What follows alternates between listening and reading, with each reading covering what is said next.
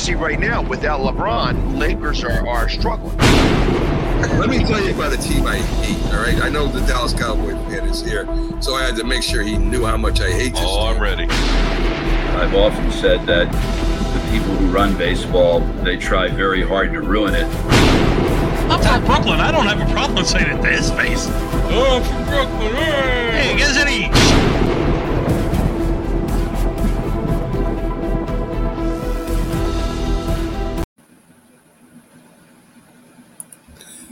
This is a presentation of Northeast Streaming Sports.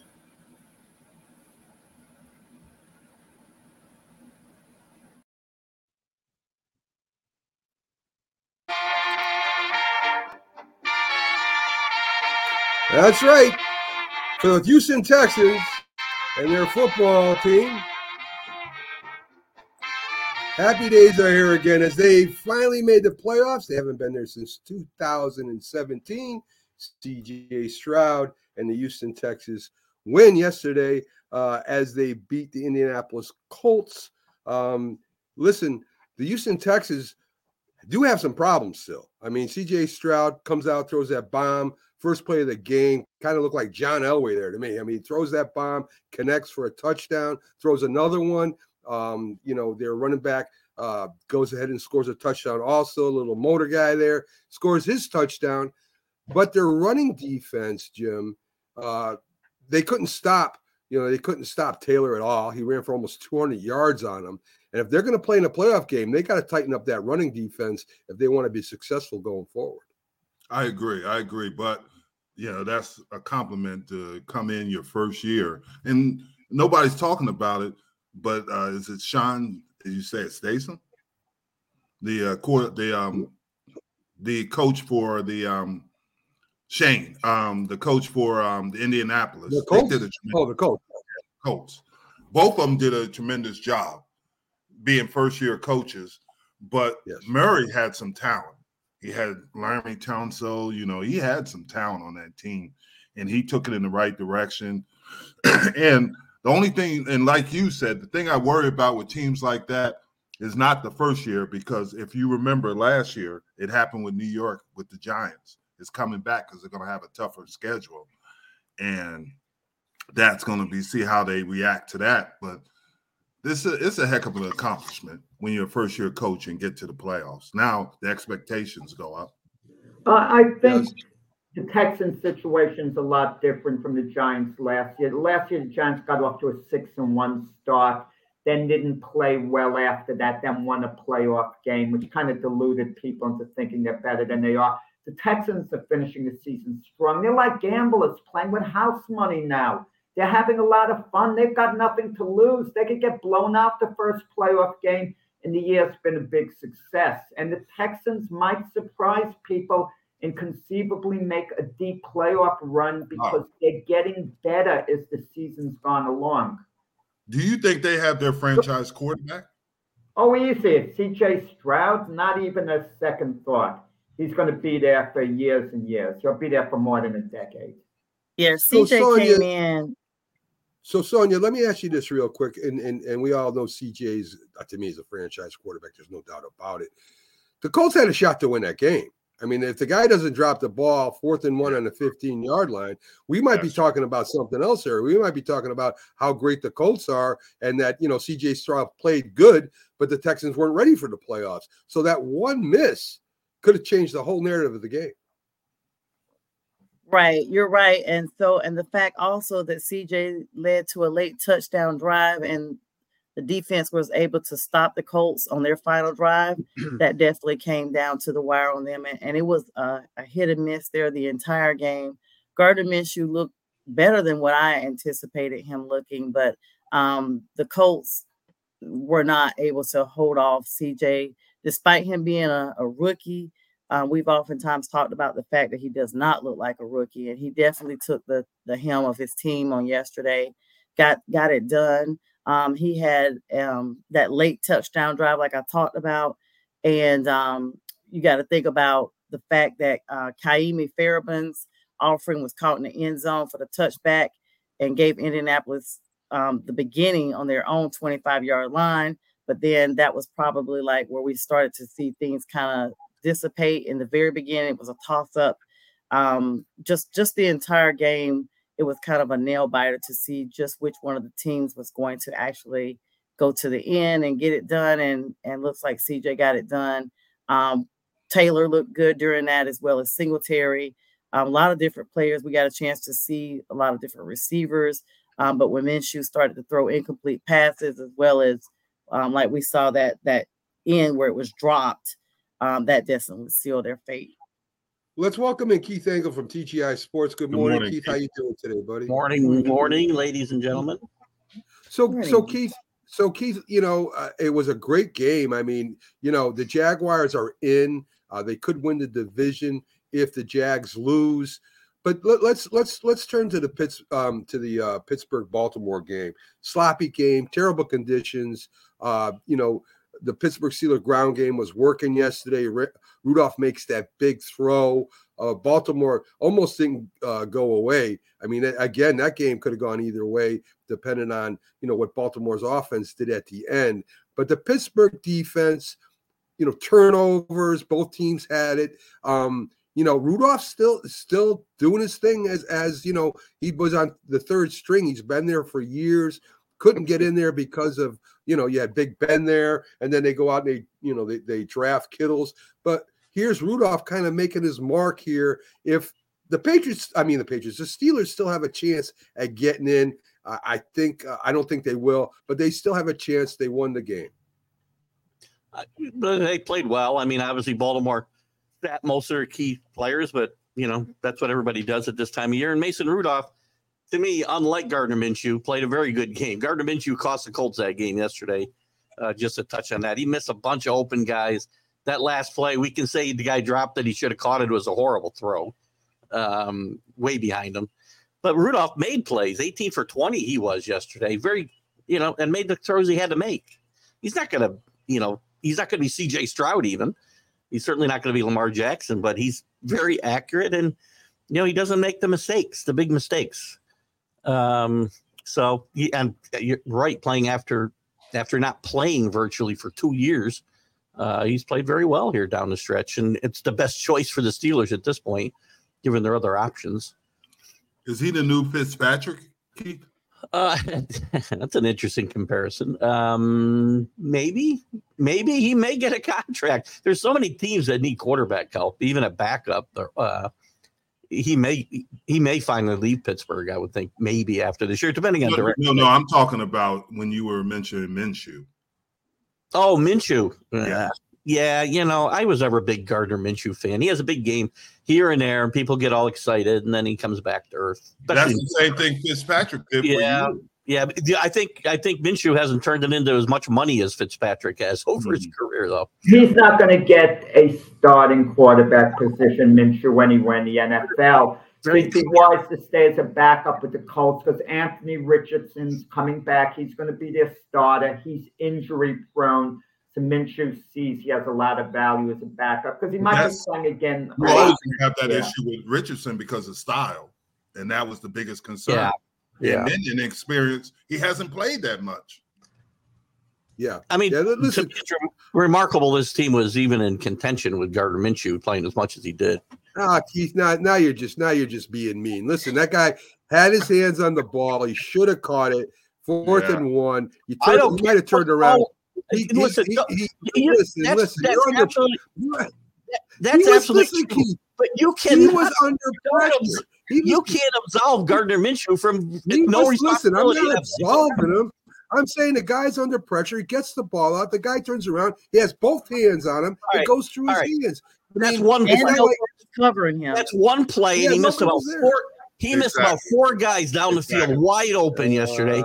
I'm with you. He threw 141 yards passing in the biggest game of the year. You tell me that's okay. Guys, you got to understand where Matt's coming from. A year or two ago, he thought Minshew should have been starting over Jalen Hurts. So I didn't know he had an agenda here. When Minshew was with the Eagles. Get out of here. Get He out of thought here. he should have Jack been will say starting over anything. Trevor Lawrence when he was with the Jags. Minshew Jack will say anything so that he can get some airtime. It's shock value. It's shock value. Pick anything up. So anyway, two good games for the Steelers to get in. I think either Buffalo and the Jags both got to lose for them to get in. I don't think that's going to happen. I think Buffalo wins. I think the Jags win. But anyway, the Steelers. Great coaching job by Mike Tomlin again. This team is not a very talented football team. On the defensive side, they're good, but they got pieces. They got pieces. They got a couple good wide receivers, a couple good running backs. They're good defense. All year? Of course I watched them play. They didn't. Let me tell you what was interesting. Pickett didn't have the ball thrown to him. Pickett's yesterday, and I was just going to mention a wide receiver. How many coaches can control a guy like that? But Mike Tomlin can control a wild card guy like that. I was just going to say that I'm tired of the announcers keep over and over and say Kittle hasn't touched the ball. What's his name? Hasn't touched the ball. He hasn't. Who cares? The Steelers are winning. I mean, what do you care who's touching the ball, who's not touching the ball? As long as you're winning. And if the kid's got a problem with that, too bad. I'm tired of the announcers every other play saying they got to get him the ball. They got to get him the ball. That was ridiculous. Comment on the game. I don't care if he gets the ball or not. Mac, individuality means a lot. Look at Clowney in the Raven game when he got his bonus for $750,000. The guy was dancing around for a minute. Everyone was and they lost the game. Dance all you want. Who cares? Keith. Yes, sir. Are you calm now, so I can talk to you? I'm calm. Don't worry. Listen, these little things that set me off. I want to make sure you're calm. I didn't take all my meds. I know the Patriots are your team, and you're upset this year. Just take it easy, all right? So let's talk a little college football. Let's talk a little college football. It's finally here. The big game's here. We got Michigan going up against Washington. And you know something? There's more news about Jim Harbaugh than there is about the game, right? I mean, another thing I'm tired of hearing about, whether Jim Harbaugh is going to stay, go, play in the pros. He's tired of getting picked on. Let's talk a little bit about the game. Great matchup. Parcells coaching the Patriots, actually. Well, there you go. I'm swear to God, Keith. I swear to God, I'm going to mute you. What I'm talking about here is Washington with the high flying offense against that aggressive Michigan defense. I know you like Washington. Love Tell Washington. us why Washington wins. Because Michael Penix has shown, and then this whole team has showed great resiliency all year. They've won games against even now inferior opponents, even now good opponents and inferior opponents. They probably should have lost, but they found ways to win. Their defense bends, but they come up big in big moments. Michael Penix and those receivers are going to find a way to get the ball down the field against this really good Michigan defense. They'll score they'll give up some yards and points. I think it'll be a good game, 24-20, something like that, maybe in the higher 20s, but I don't think it'll get higher than that. Keith, they had the highest rated offensive line in college football. And Penix is looking forward, has had 2 shoulder surgeries and an ACL. Those things are deterrents, not in this game, but in the long term, wouldn't you think? Oh, definitely. It's going to hurt his draft status, the injury history that he's had. I mean, he's ended, I think, 4 seasons with injuries. Yeah, plus he's left-handed. And I'm left-handed, so I have nothing against left-handers. Tua is left-handed, but that's why you couldn't play quarterback, probably, Jim, in the NFL. Yeah, they screwed me on that. I would have been a great quarterback. And you're right, Mac, about Harbaugh. You're all right about Harbaugh. There should be more focus on the game because these are 2 really good football teams. 2 really good. Another thing looks like Dylan Johnson's going to be playing. That's their leading rusher for Washington. Looks like he got cleared to play despite that injury late in the last matchup. So that's going to be great. That's a big difference, and I expect this to be a really close, hard-fought game. I mean, Michigan's going to run the football. J.J. McCarthy will make some big plays. but Michael Penix will make more big plays, and I think he's got better weapons, skill players at the outside positions than Michigan does. I like that'll be the difference. Jack, defense in the running games wins championship. Michigan's got that over Washington easy. What do you think? Michigan definitely has the advantage, but it bothers me so much, the quarterback position situation. McCarthy is nowhere near Penix in my view. So Washington by far has the better quarterback who could be a game changer. They have a game changer, Washington, as opposed to Michigan having a game manager. Okay, and that's what's kind of bothering me. Don't sell McCarthy. Yeah, that's right. But I disagree with you. I think this is going to come down to lines, and Washington has a really good. Watch this. When you watch this game, they played in the Pac-12, Jack. It doesn't matter. They won in the Pac-12. They didn't play in the SEC. They didn't play the SEC with the good defenses. I mean, it matters who you play. You can't just say they got Oregon's got when they went to Texas and did what Texas. Right. Texas has one of the top defensive lines. Texas is not compared. You can't compare. You can't compare Texas to Georgia, Alabama. You can't compare them. Yeah. Michigan didn't play those teams. Michigan did not play those teams. The biggest they didn't get an award. They didn't get the award either, Jim, because they aren't that good. Washington, you're going to tell me Washington's offensive line is better than Michigan's offensive line. So we're berating the Pac-12 because USC fell apart this year. Really, that's what we're doing. Oregon is maybe the best team not in the playoff, arguably with Georgia. Right. Oregon State had a great year this year. Yeah. Arizona had a great year this year. Yep. That's a horrible league. The only team that lost in the Pac-12 went out with the best league in years. Don't ever discredit. We're gonna fight over that. The only team that lost in the bowl season in the Pac-12 was Oregon State. Yeah, without and who did they lose to? Who did they lose to? A little above average Notre Dame. Come on, with a second string quarterback. Well, Oregon State played with Oregon State. I'm sorry, Oregon State's quarterback was gone as well. Yeah. So let's not. You want to even the playing field? Well, I'm just saying. You're saying they're that good. Pac-12 was really good. I'm telling you, the Pac-12 is a better league than you're giving it credit for. That's what all I'm saying. I'm comparing it to I didn't say the Pac-12 was bad. I said they couldn't compete in the SEC. That's what I'm saying. They wouldn't get a bowl game. They wouldn't get. Their quarterback, DeBurr from Washington, was a Big Ten guy anyway. He came from Indiana. Yeah, I'm talking. Keith, this is the first time since 2015 that there has not been an SEC team in the championship game.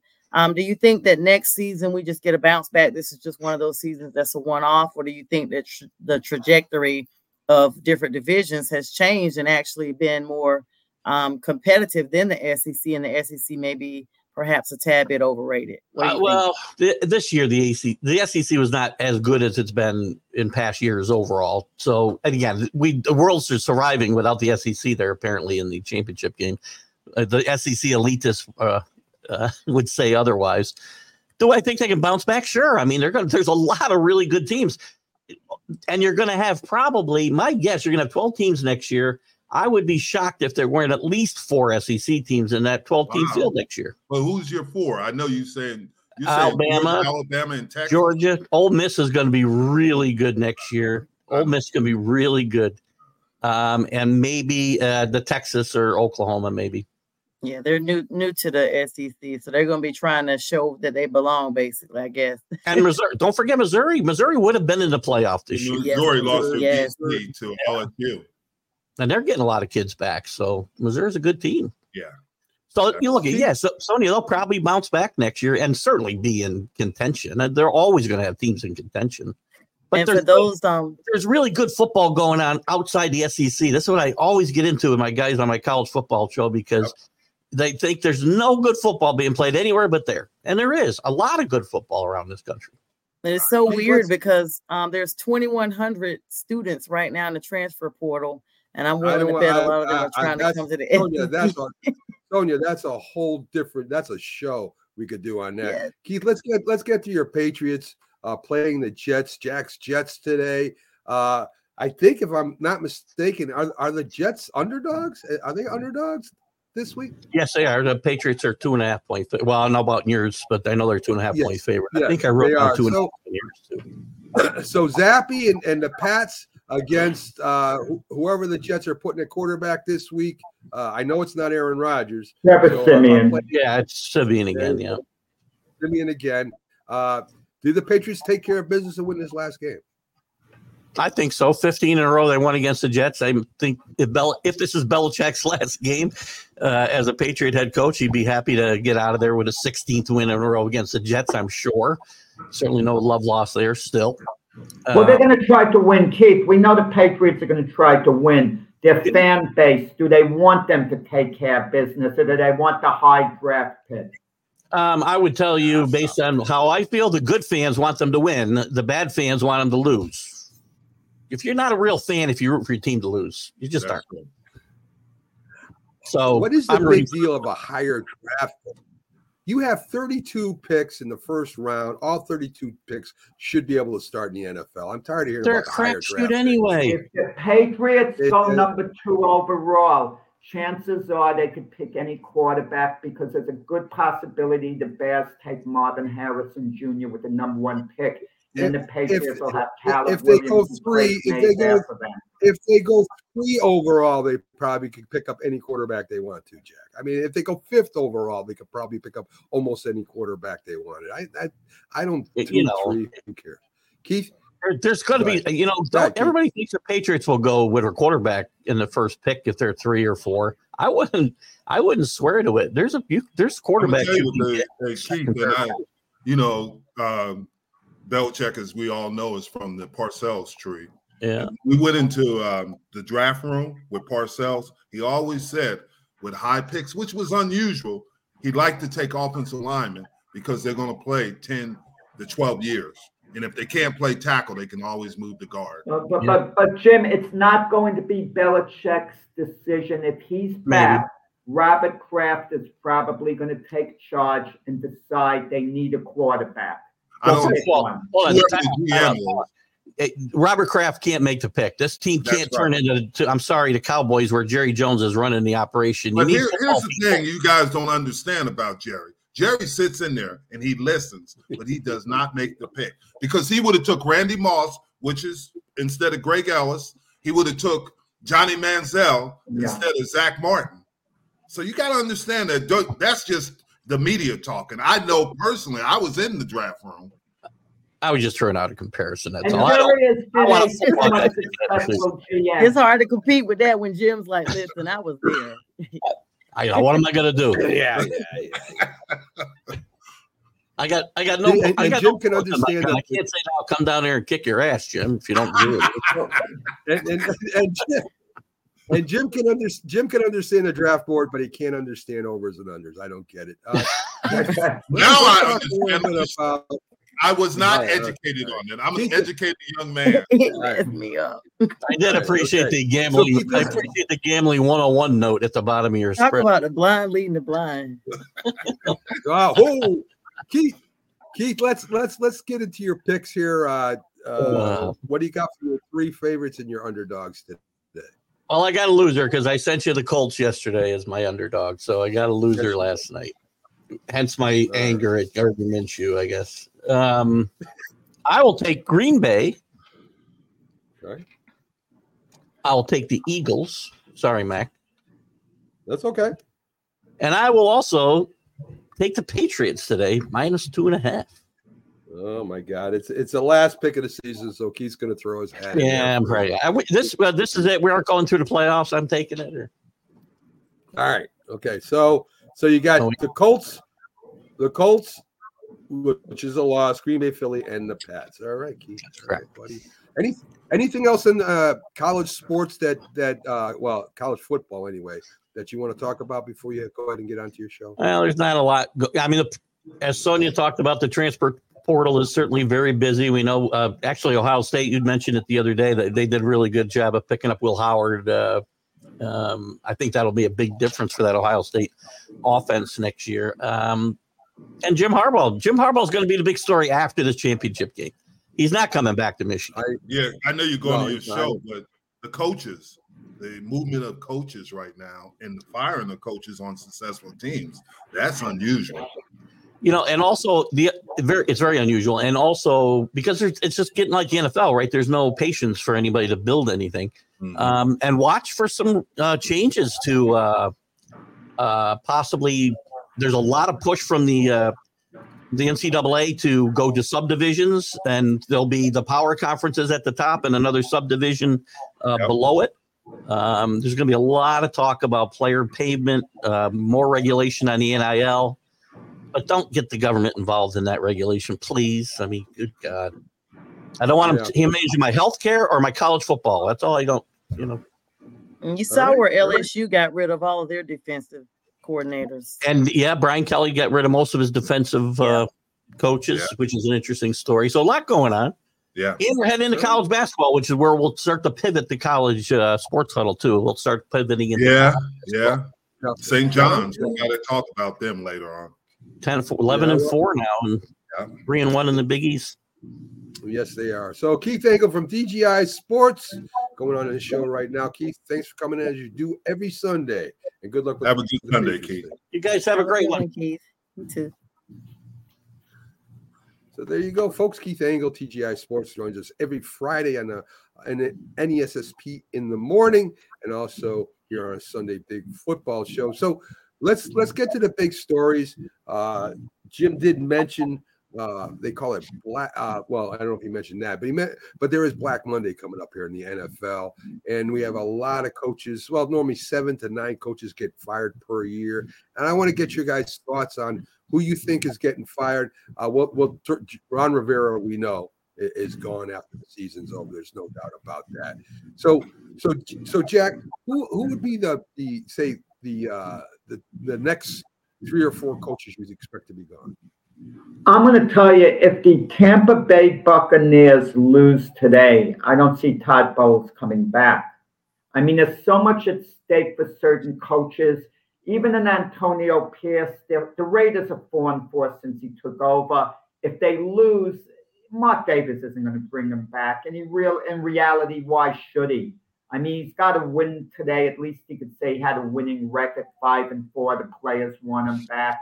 Arthur Smith with the Falcons, is he going to come back?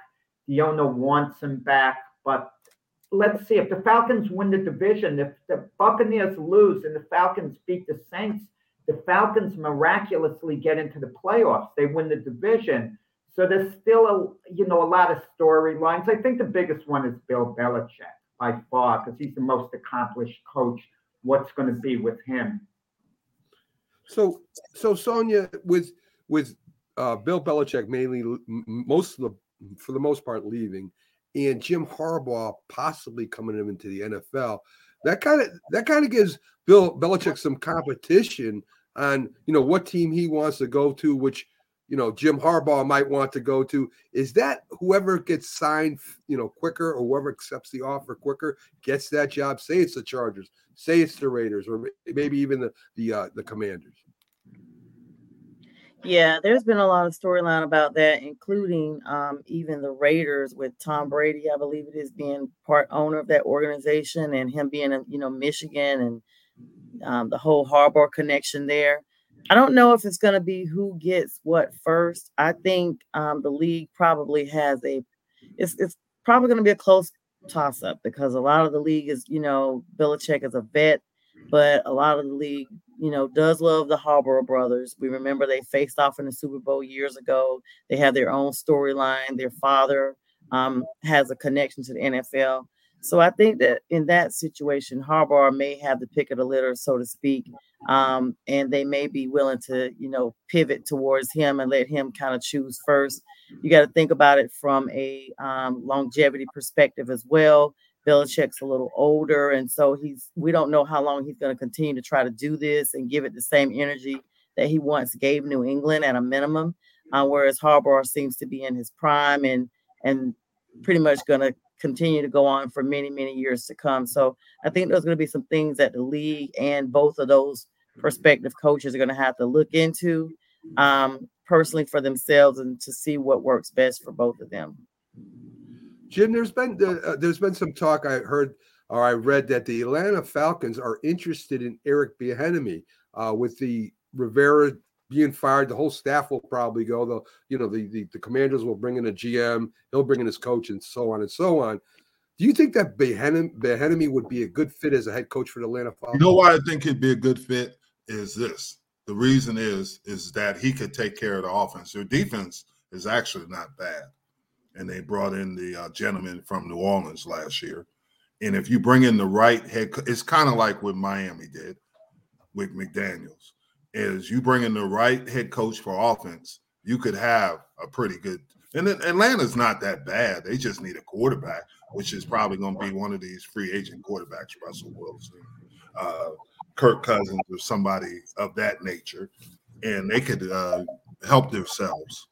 But I think that would be a good choice for him to take Bieniemy, but tell him that you're an offensive guy and let the defense do what they do. But Jim, a lot of hirings are based on how the coach can develop a young quarterback. And you look at Bieniemy's body of work. Obviously, he was very successful with Patrick Mahomes. How much of it was him, how much of it was Andy Reid is debatable. But Sam Howell was the big test. And Sam Howell really didn't develop, really didn't come along. And you could argue that Sam Howell wasn't that good to begin with. And that's what Sam Howell's problem was, that offensive line, and then protect him at the beginning of the season. But he broke records as far as young quarterbacks for Washington. I'm not saying that Sam Howell is the answer, but I'm saying he did play in some games pretty well. And Jim, who's responsible for developing an offensive line? Is that the offensive coordinator's responsibility? No, it's the offensive line in the scheme. You got to know what your offensive linemen. It's kind of knowing their abilities. You got to have the right offensive line coach for your scheme. And Bieniemy didn't get – I don't think he chose his offensive line coach. I think he was there before. I might be wrong.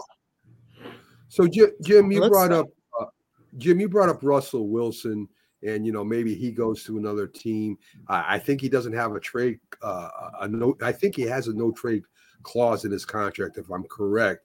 And now with what Sean Payton did with Russell Wilson, telling him if he wants, if he doesn't take the guarantee off, he's going to be benched, and he wouldn't do it, and they benched him.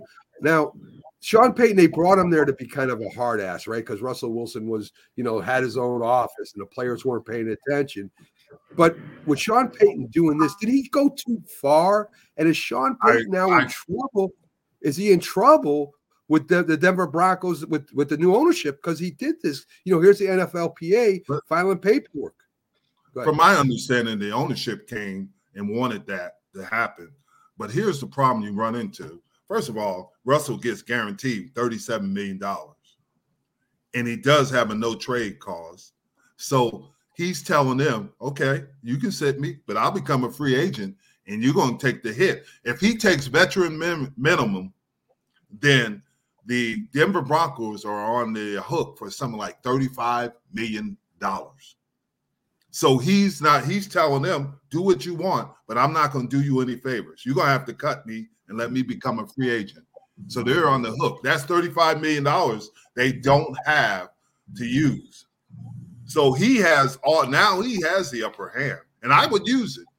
I mean, Payton wasn't smart by it. And I know Sean personally, but that was not smart on how they handled this with Russell Wilson. I don't disagree with you, Jim, but people forget that Sean Payton took the Bronco job under the condition he was given full authority of the football operations. At the end of the season, he can fire the GM. The coach can get rid of the GM. That's how much authority he has. And let's not lose sight of this, everyone. Denver's 8-8. If they beat the Raiders today, they're 9-8 on the season. And considering the way they started the year, can we call it a failure for Denver this season? Yes. I think it is. I think it is a failure, Jack. Even if they're 9-8. What you're doing is you're going to have to change that roster, but you're losing power to do that because now you can't go out and get free agents because you can't afford them. You might get some complimentary players, and then your draft picks. You still got old, if I'm correct, Seattle draft picks, right? Yes, who's your quarterback, and who's going to be your actual quarterback? Because you can't rely on Stidham. He's good for the saving spot right now, but for an entire season, I don't see that. Sean had to go get from San Diego to get Drew Brees or Drew. He had to get him from San Diego. Well, no. So Jim, I know Byron's more of an expert at this than you. What kind of action, if you know, can the NFLPA take against the Broncos? There's not much they can do because they have the right to sit a quarterback or sit any player, and not as long as they pay his contract, and his contract, like we've all know, is guaranteed. So they don't have to. They didn't want him to get injury. The injury contract was the big deal that they wanted to dissolve. I think that's a matter of the commissioner's office. That's never really come up in the NFL. If a player has an incentive bonus and they deliberately sit him down and it hurts the team's chances of winning because they don't want him to get the bonus to come in, I think that's something with the commissioner's office. But it's not illegal. It's not illegal, Jack. They can do that. It's a form of tanking in a way if you're really not trying to win. But they don't have to, correct me if I'm wrong, but they don't even have their first round draft pick. Seattle has it, correct? I think so. I think as far as I know, yeah. You're right. It was just a situation where they would have been on the hook for another $9 million if he got injured, and they didn't want to pay that. Correct. So Jim, your other team you play for, the Buffalo Bills, are playing Miami. The good thing for Miami, they're not playing up here today because it's been snowing like crazy. Mm-hmm. But Miami is very injured. They're dinged up on the defensive line. There's talk that they saw the cheetah in a boot. I don't think I'm not even sure if their other big wide receiver is going to play. The running back is banged up. This is the worst time of the year to have these injuries come up. A lot of people had the injuries at the beginning of the year. They can deal with that. But right when you're entering the playoffs, this has got to be the worst situation Miami's in. I agree. Cheetah's got to get all those kids under control. They're burning down his house and stuff. But you're right. This is the worst time for them to have all this. And he was in a boot when his house was on fire. And now you got the things. Waddle is not 100%. Their offensive line, Bradley Chubbs is out with an ACL, so it isn't. Tua's been beat up a little bit, and these things are not good to be getting ready for the playoffs. They could be a one and done. And everybody, I had picked them, if you remember, to win the division. Yeah. Well, what's at stake? Miami, if they win, they're the number 2 seed. Meaning their first 2 playoff games, if they're successful, that at home.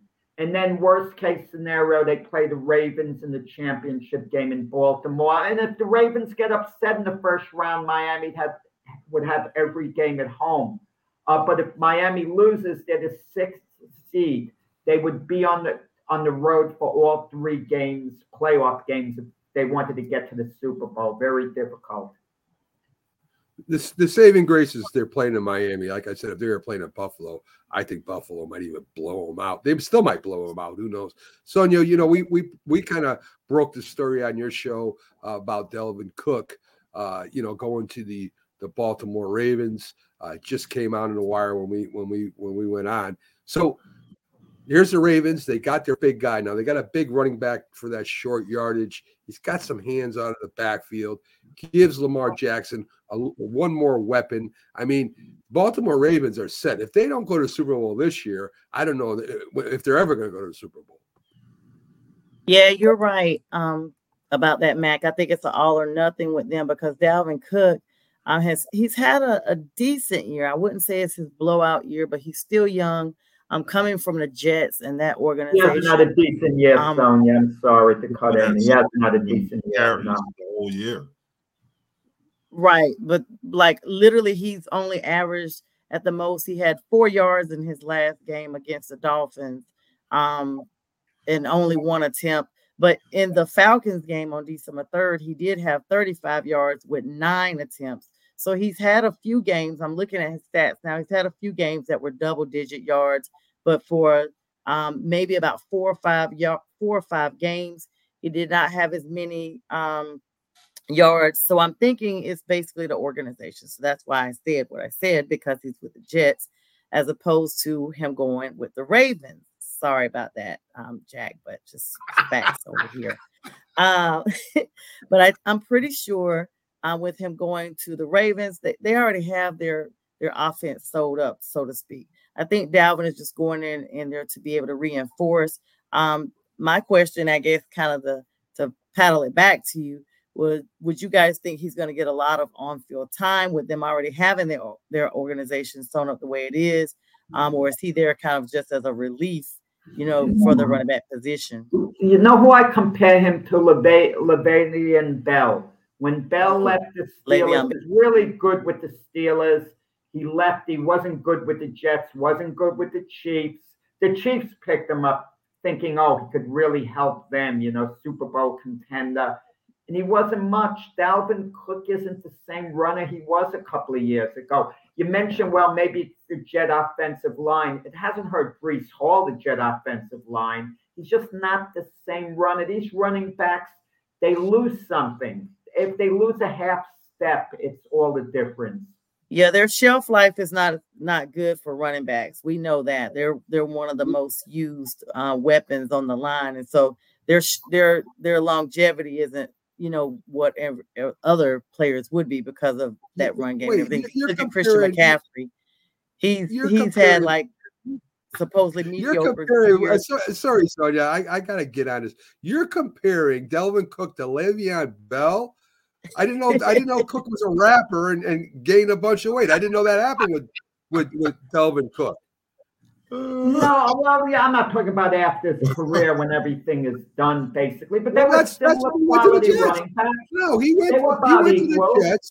He went to the Jets after he gained all that weight and became a rapper. That's when he went to the Jets. I have his first album. Dalvin Cook, just a year ago, before he played with the Jets, I think he ran for 1,000 yards, Jack. That's what I was getting ready to say.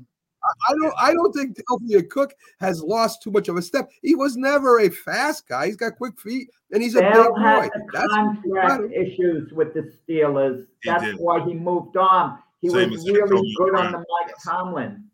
But I listened to what you're saying, and Dalvin Cook, I think he's a great receiving running back. I don't know if he's truly a power running back that's going to get you that extra yard, but he can make some plays. And in that scheme that Baltimore runs, he could be a complimentary guy to come in and give the Edwards a blow. He's not going to be the star. He's not Otis Anderson, I guess.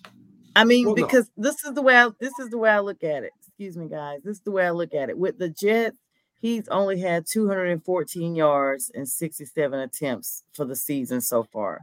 With the Vikings, he had 264 attempts for 1,173 yards 1 year. Every year that he was with the Vikings, with the exception of 2018 and 2017, he had over 1,000 yards. Yeah. And the previous 2 years, he was just coming in with 74 yards in 2017 and then 615 in 2018. So my thing is he progressively got better with that organization. I don't feel like him coming to the Jets means he's no longer any good. I'm comparing him to Christian McCaffrey. You see how he looked good when he was not injured with Carolina. Then we slowly wore him down. We wore him down. The O-line, we depended on way too much in Carolina, and he was not getting the numbers he got. Send him to San Francisco, he's exploding again. That's all I'm saying. There's a comparison with the organization was still good. The Christian McCaffrey was still outstanding with Carolina. The Niners gave up a number 2, a number 4, and a number 6 pick to get him. And what did the Ravens give up a Dalvin Cook? Lunch money, basically. They did. There's a big difference involved here. I'm sorry, Jack. I know you're just hurt because he left the Jets. But let's be clear. You guys were You guys were holding him back. You're going to see how the Ravens make good use of their lunch money. Well, we might as well get out of this. Let them go. Speaking of the Jets, Aaron Rodgers did win an award with the Jets, the most inspirational player on the Jets. That's it was really a big sad. award. They gave it to him. He was crying as he received it. He immediately went on the McAfee show, and they talked about it for an hour. I don't know what the Jets are thinking with that. Yeah. I have no idea. But He can I think he's got his online clergy card. Yeah. I'm going to tell you, it's going to be in all the years Aaron Rodgers was with the Packers. They never gave him any help during the draft. They'd always go defense. This year, mark my words, the Jets go offense. They're going to get him one of the receivers, maybe Neighbors, Brock Bowers, or maybe an offensive lineman. But they're going to do something, to help Rodgers with the number 1 pick. They're not going to get him nothing. He will be in the draft room, and he will be the one drafting the players out of college. Jack, would it help you if you play Madden? Is you do the draft for the Jets? You get him an offensive player. I don't do those things. I'm all for taking the best player always. Just about always. I don't go by position the way Max. And honestly, the best player available is probably going to be an offensive player. Marvin Harrison Jr. is the best player in the draft. Yeah.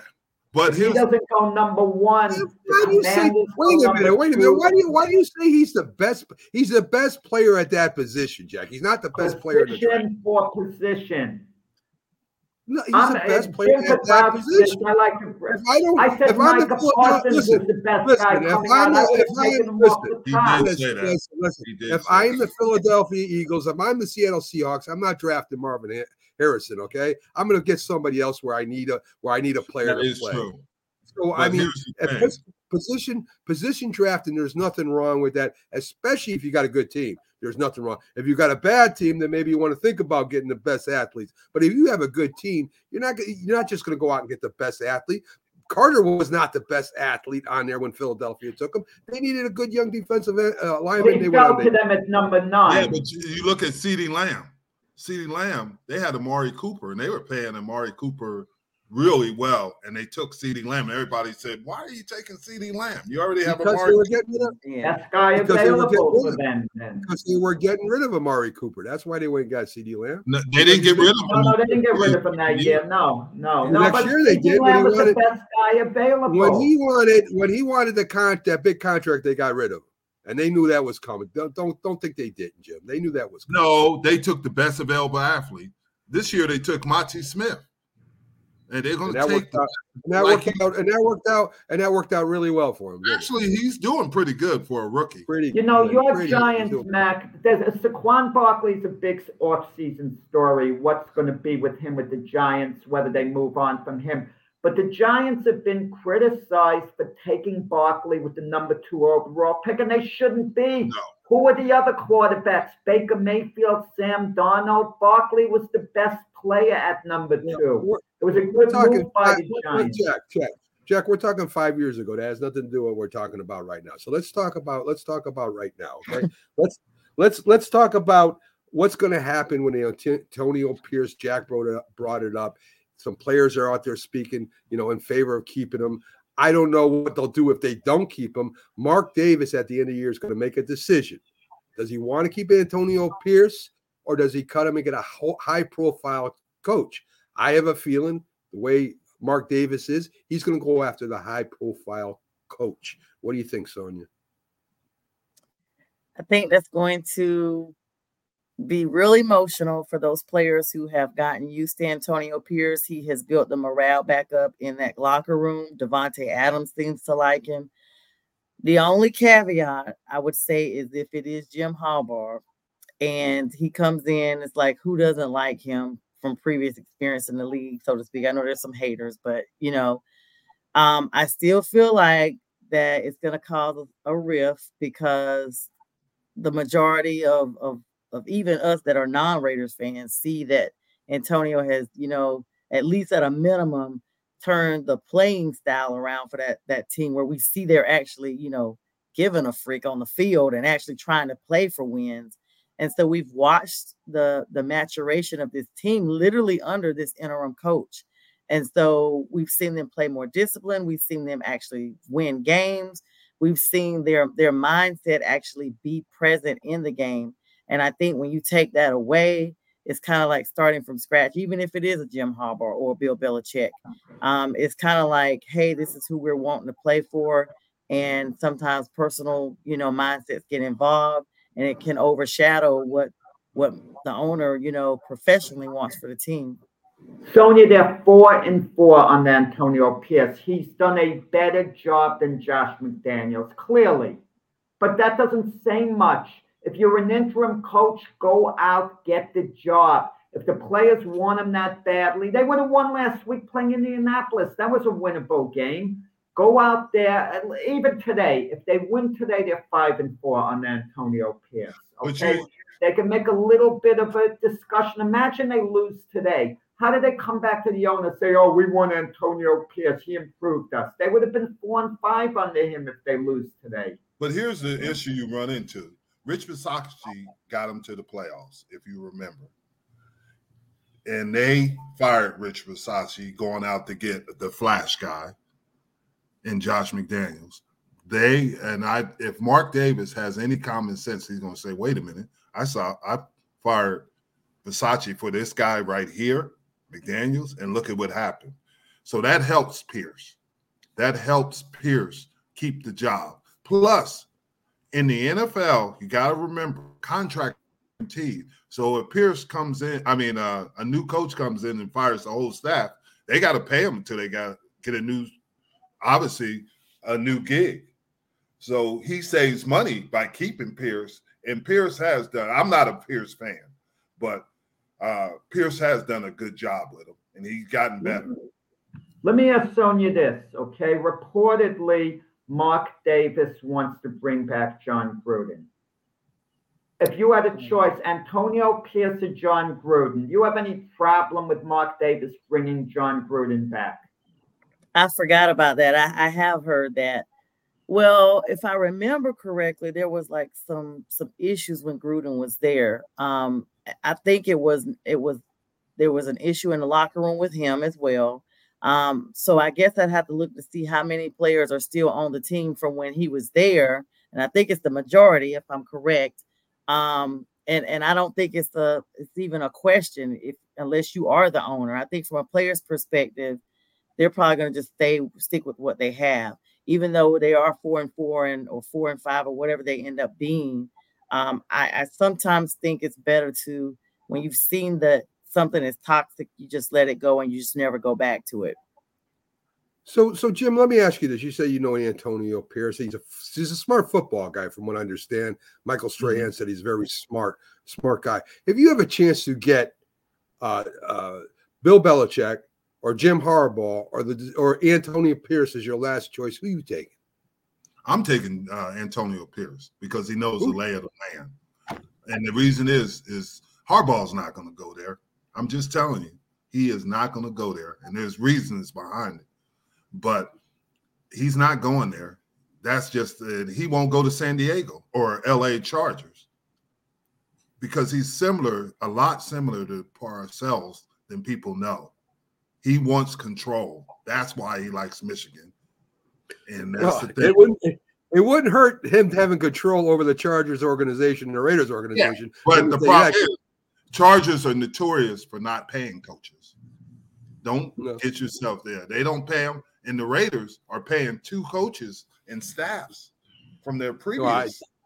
I understand that. All I know is if you get Bill Belichick in there, they're going to go crazy. Belichick's not going there. I'm telling you. I'm going to tell you now, Jim Harbaugh, the place that I think he's going to wind up at, he goes to the NFL or the Washington Commanders, because I think ownership would give him full control and back off.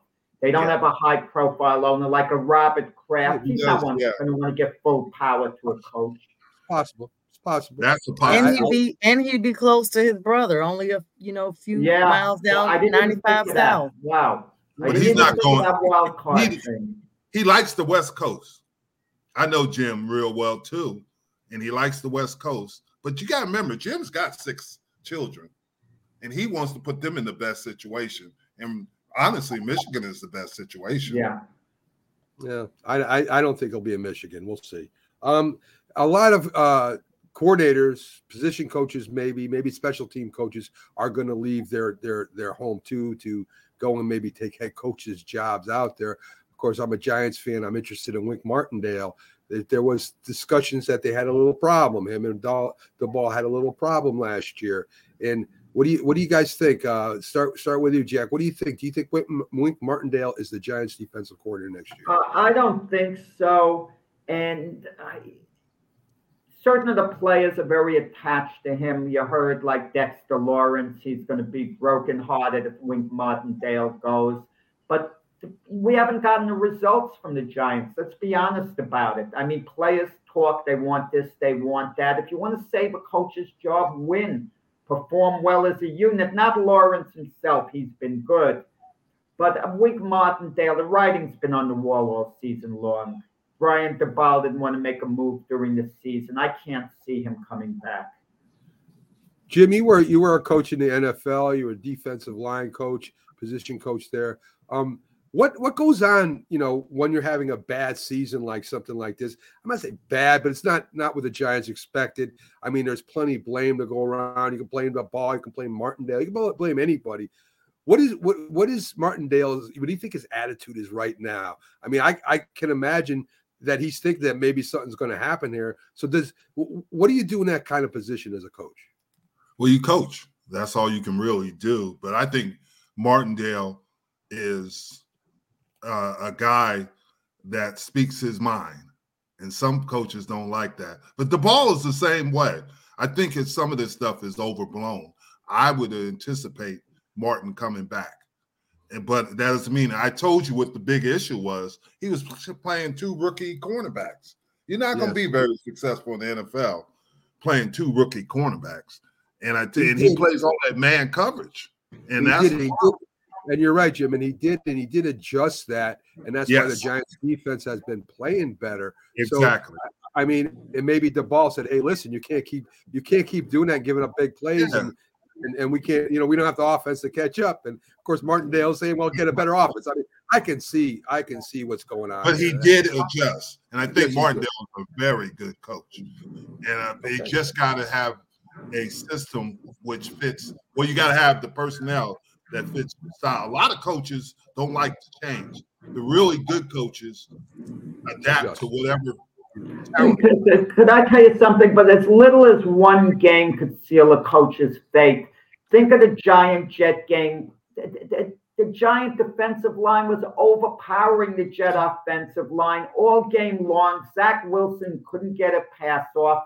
And with 29 seconds left, he drops the players back. Hardly puts on a pass rush, and Zach Wilson is able to tie the game. The Jets with 1 second left, kick a field goal, send it into overtime. I mean, just that coaching strategy itself by Wink Martindale cost the Giants the game. But what if it did work?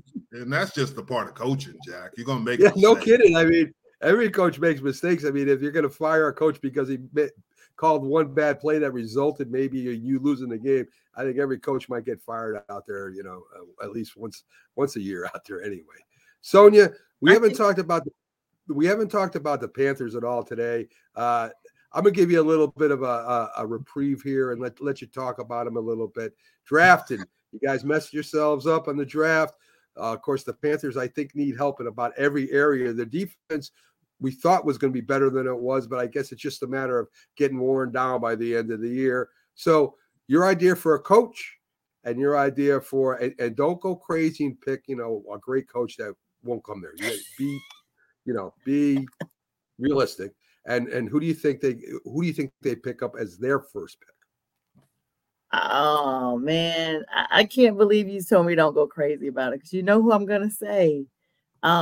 I just, the two greatest ones that, even though may not come back to the NFL, Harbaugh, but being honest, I think that Tepper is going to definitely be looking for an offensive minded coach, someone that can help shape and continue to mold and mentor Bryce, to basically show the Panthers why, and the world, honestly, why he was chosen as the number one pick. We don't have any drafts, basically, and will not have any drafts for a while. I don't even know when our first draft pick will be, because we got rid of this year coming up and we've gotten rid of a couple of other drafts for me the next draft. So I can't even look at a draft for the Panthers except unless we do a switcheroo with someone else until 2026 looks like real. Well, let me ask you the big question. When CJ Stroud threw that first touchdown pass, did Temper throw a drink at the TV? I want to know if you know anything about that. He probably threw his entire wine collection at the TV. Actually, what's forgotten is when the Panthers played the Texans this year, Bryce Young went head-to-head against C.J. Stroud, and the Panthers won that game. Yeah.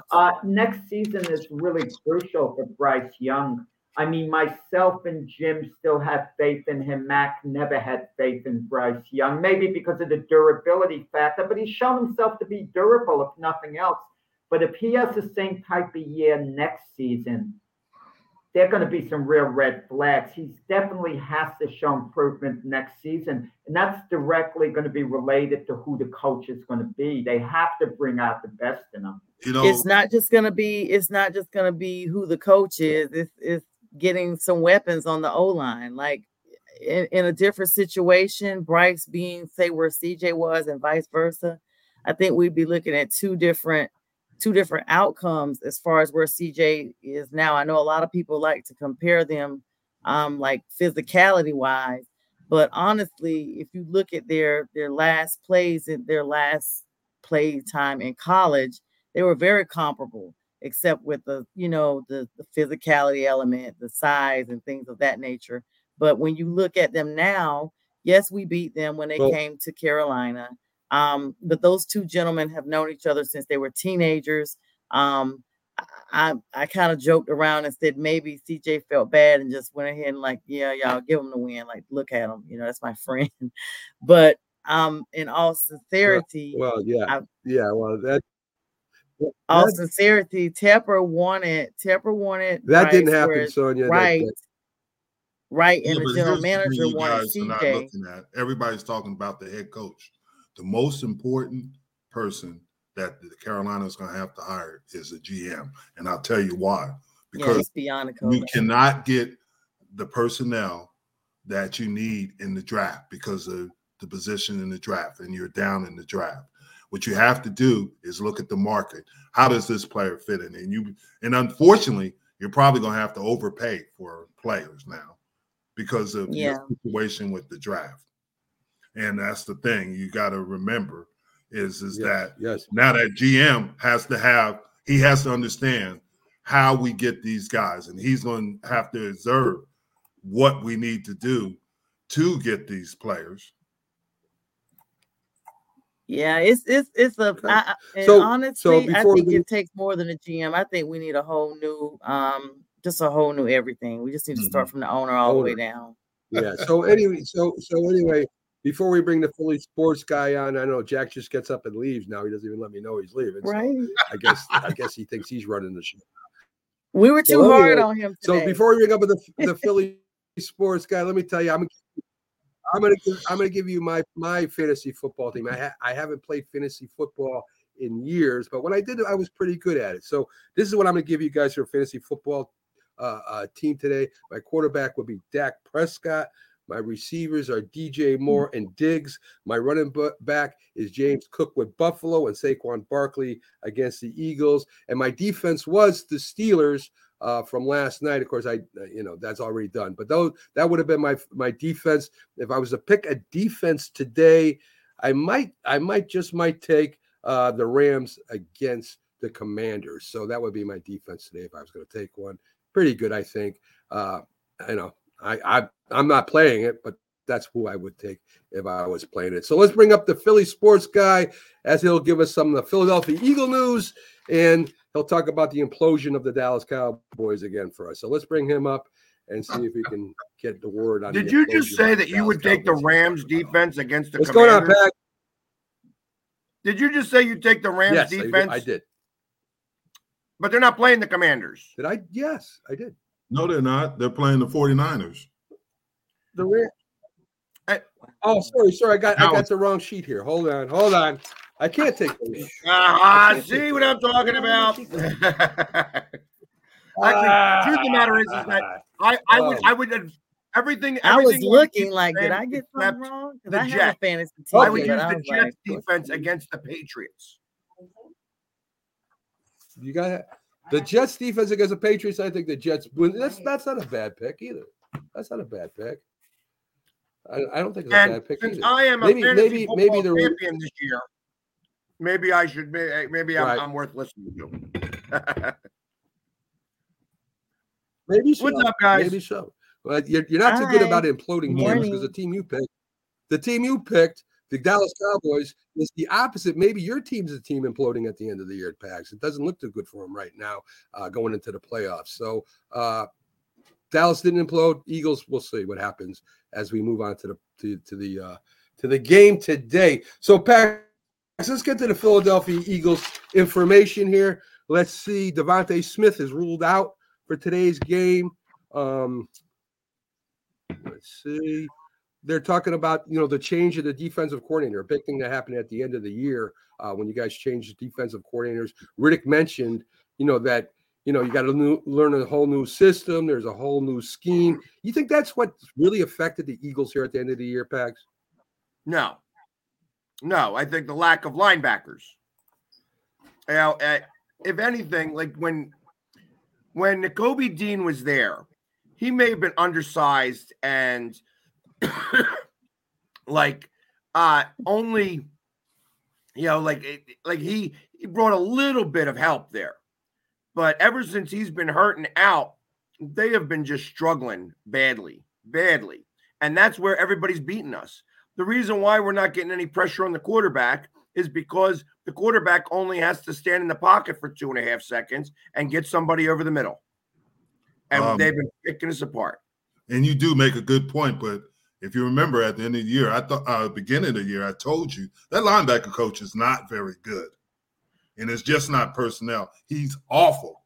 I work with him, and I know he's not very good. He was the defensive coordinator, and he's not a very good linebacker coach because you have talent. He's just not very good. Well, I put in a word for you, Jim. You may be getting a call in the offseason, to say, hey, listen, I know this guy was a Dallas Cowboy, and I tell you what, and I'm figuring you're going to break the mold that because there's not very many Dallas Cowboys that come over to the Eagles that do well, or Eagles that go to Peyton was at the Eagles. If you remember that, Sean Payton, and he was at the Dallas Cowboys. Yeah, but Sean Payton was only here for a season or two and then rolled. About a season. So it wasn't. That's not like what I'm talking about. I'm talking about like anybody who's actually been an Eagle that went to the Cowboys never lasted very long, or a Cowboy that went to the Eagles has never lasted very long. We did have Howard Carmichael. We had Randall Cunningham. Even Gary Cobb. Even when you talk about Herschel Walker and things like that, Herschel Walker may be the best example of somebody who was good with both teams. Yeah. But let me ask you, because Pax doesn't think it makes a difference. You play defense, and I don't know if you ever switched defensive coordinators or not from one year to another or something like this. At the end of the year, what do you think? Do you think that affects your defense? To a certain extent, but it is also the defensive coordinator is really just telling you what he wants to run. You have to go out there as a position coach and do it. I mean, we did, and honestly, the defensive coordinator last year at Arizona was a lot better than people gave him credit for. He did. You see, because they do have talent. They're one of the most talented defenses. But like Pax said, in their linebacking core, and that they're struggling because they always talk about the secondary. It's not the secondary. It's the linebacking core that's giving them the issues because they have probably one of the best D lines in the NFL, and they still have players in the back end. Right, I also you say they have one of the best. Down. You say they have one of the best D lines in the. You say they have one of the best defensive lines in the NFL, but as Pags was just alluding to before I interrupted him, I mean, they are getting worn down. They look a little old at the end of the game, and they're running the ball on these guys. So, I mean, no matter how good you are, they're not. Besides Carter, they're not youthful up front. And Jim, let me finish. And what they do with Riddick, I don't understand. Riddick is probably the best pressure guy on that team, coming from that outside linebacker position, and they're dropping him into coverage. Mm-hmm. Well, you look at it. I take Swift and not Sweat and Riddick and those inside guys any day. But you can get worn down in the NFL. You're playing 17, and they've been playing some tough teams. They've been playing physical teams, and it's taken a toll on them as far as defensively, the whole group. And you can get worn down. That's 17. Like I told you, it's not a sprint. It is a marathon. And the teams that usually go ahead are the teams that stay healthy. You have to be healthy at the end of the year to have an opportunity to go farther in the playoffs. And that's the big thing. You can't lose a lot of players. You look at what's happening in Miami. We talked about them previously. When you have that situation, it is hard because you're playing the best teams left in the NFL in the playoffs. Yeah, it's a time of season and injuries always plague. It's just the narrative. So, we're starting to get a little bit healthy, but when you're playing 40 minutes on a side of the ball, I mean, a game. I mean, it's been like that for the last 2-3 games that the defense just has not been able to get off the field, and it's because of the linebacker crew. I mean, we're on our 4th and 5th, 6th cornerbacks. The same thing with the linebackers. I mean, we're getting excited because Cunningham's coming back. Exactly. Hey, Cunningham at best is like a second string corner, a second string linebacker. And but we're excited that he's coming back. So, I mean, I'll be honest. I don't care what happens today. I don't think it matters. I think that Dallas will ultimately win today. So I would rest our guys. I would rest as much of the defense as you possibly can. Put a lot of people out there that aren't used to seeing the ball and getting snaps and stuff like that, so that you make sure that everybody is rested for next week and start the new season with a 0-0 record. We have to go on the road, so it's going to be a little bit harder. But I that's what I would do. That if I was the coach and I saw the layout as we have it here, actually being the 5th seed is actually, I feel, an easier road than being the 2nd seed. Rex Ryan said something that was interesting yesterday before the Ravens-Steelers game. He basically said no game in the NFL is a throwaway game because the way the rosters are made up, you're forced to play good players. Even if you want to rest guys, someone has to play, and they're decent players that are going to be out there. You saw with the Ravens, they paid, what's his name, Patrick Queen. He played, and they had some of their stars playing. And they lost, obviously, because of the offensive guys not playing Lamar Jackson and Odell Beckham and guys like that. But, I mean, you got to play. You can't. It's not like college where you could take your whole first team off the field. You just can't do it by the numbers in the NFL. There's no depth. There's most teams. Right, exactly. And real quick, just because you mentioned it, does it not seem that Rex Ryan is pining for a head coaching job these last 3-4 weeks? About it. 3-4 weeks. He's been given a lot of sound bites that says, "Hey, I'm ready to come back and be a coach in this NFL." That he thinks that right now that he could be very successful because right now, when you think about this and how the NFL is so, a lot of parity here right now, that he could probably come back here with a team that's got a little bit like unfortunately I don't think Carolina's that team, but he could come back out here with a little bit and actually make some waves as a coach back in this. He could come back as a defensive coordinator, I think, somewhere, but he's got a big personality. He's coming back as a head coach. No way is he going to be able to be. The only way that I could see him coming back as a defensive coordinator is in maybe like a system like the Eagles, where they have 2 head coaches. They have an offensive head coach and a defensive head coach. That's the problem, I think, this year is that when you had that defensive head coach didn't really have control as much as previous defensive coordinators have had. I mean, even Gannon last year was the defensive head coach. Nothing went beyond him. This year, I think some of the defense has gone beyond the defensive coordinator and has hit it up to Nick Sirianni. So, and that's why it's struggled some. Now, I think that was part of the real reason on why they actually put Patricia in that, because he at least has some head coaching experience.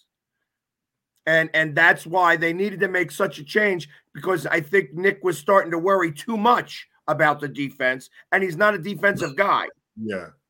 Do you think Patricia's previous coaching jobs, because guys talk, bothered those players too when Patricia took control of the defense? Because he's not, some people don't like him, and some players I think the biggest person in that locker room that's going to control the narrative about Patricia is Slay.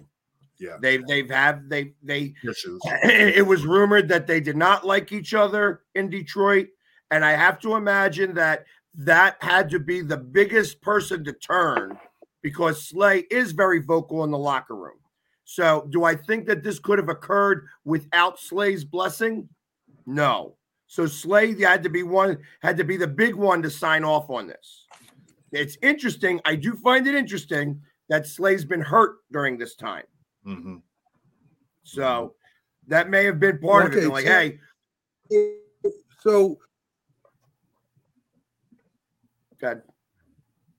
Okay. So, Pags, let's get to the picks. I'll get your 3 picks first. Who are your favorites to win this week? My favorites to win this week. I like the Saints, the Jags, and the Buccaneers.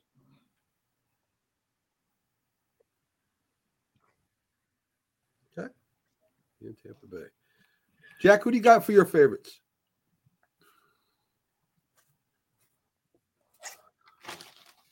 I like the Lions over the Vikings. Are you muted? The Vikings have terrible quarterback issues, and I think they've lost the incentive to play it. I think they basically packed it in at this point. I like the Cowboys to run over the Commanders. With all that's at stake for the Cowboys, I don't see the Commanders giving them a close game. I mean, and let's face it, Ron Rivera in all probability is going to be let go right after the game, or at least tomorrow. And I also like the Buccaneers over the Panthers, but I have a little apprehension there, because how good are the Buccaneers? Baker Mayfield has bruised ribs. But with all that's at stake for the Buccaneers, you would think they'd be able to cover the points. I think Ron Rivera resigns. I don't think he gets fired. I think they're going to allow him to leave gracefully, and he'll resign. Same thing in a way. If he wants to stay as commander coach, he wouldn't be allowed to. That's the point that I'm trying to make. Yeah.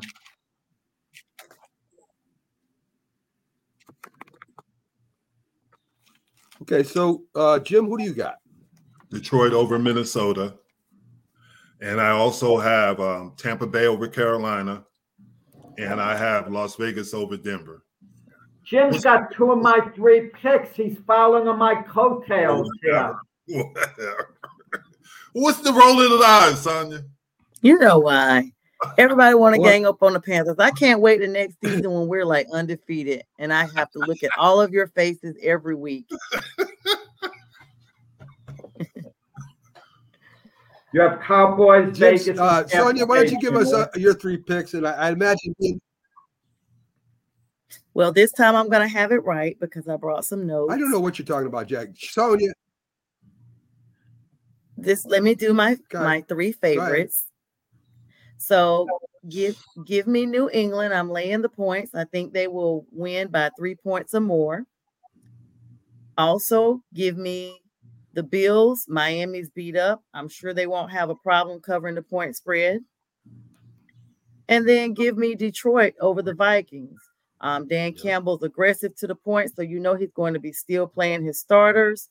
He's not going to hold back. And look at how they played Dallas. They went for 2 times in a row, and still lost the game. But he's very aggressive.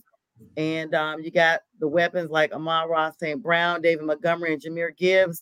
The whole entire starters are going to be in. So I'm pretty sure that they're going to win by at least 3.5 points. So, yeah, those are my favorites.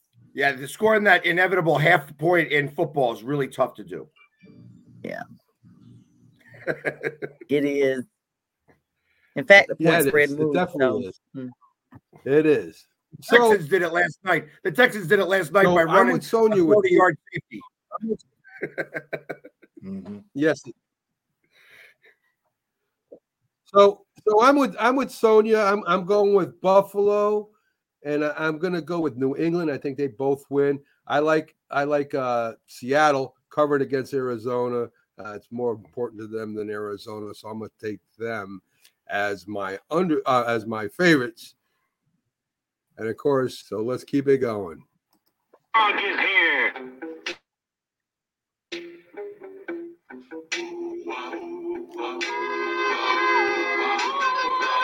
When criminals in this world appear and break the laws that they should fear and frighten all who see or hear, the cry goes up both far and near for underdog. Underdog. Underdog. Speed of lightning, roar of thunder, fighting all who mob or plunder. There you go. Our underdog pick for this week. Pags is going to take us away with his underdog pick. Who do you got, Pags? Especially since 3 of the panelists took Detroit. I'm going the opposite way because I know how well they do their picks. I'm going the Vikings. Okay. I was waiting for you to take the Vikings as well, and then I knew it was going to be locked. Nah, I don't trust. I don't trust Detroit yet. I don't know. Maybe they win. Maybe they don't. Who knows? But anyway, Pags goes with Detroit. Jack, who's your underdog? I don't go with Detroit. Pags is talking, Bo. Considering Pags never officially entered our competition, he backed off and finally started. I missed 1 week. 1 week I missed, and I got taken out because I was so far ahead of you guys. So far ahead. You were suspended 2 weeks. Max suspended you. You were out of there. That's because you didn't. But I'm going to go with my underdog pick. I'm going to go with the Chicago Bears. They're finishing the season the right way. I know they're going to Green Bay.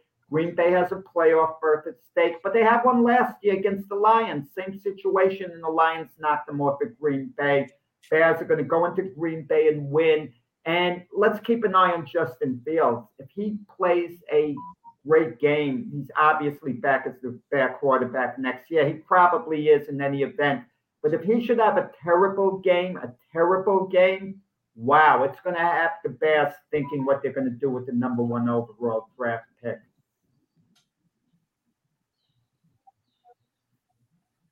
Jim, who's your underdog? The Rams over San Francisco, the 49ers, because it doesn't mean anything to the Rams. I mean, the 49ers. So I'm going to go with Los Angeles over the 49ers. So. Well, does it mean much to the Rams, Jim? Okay. Does it mean much to the Rams?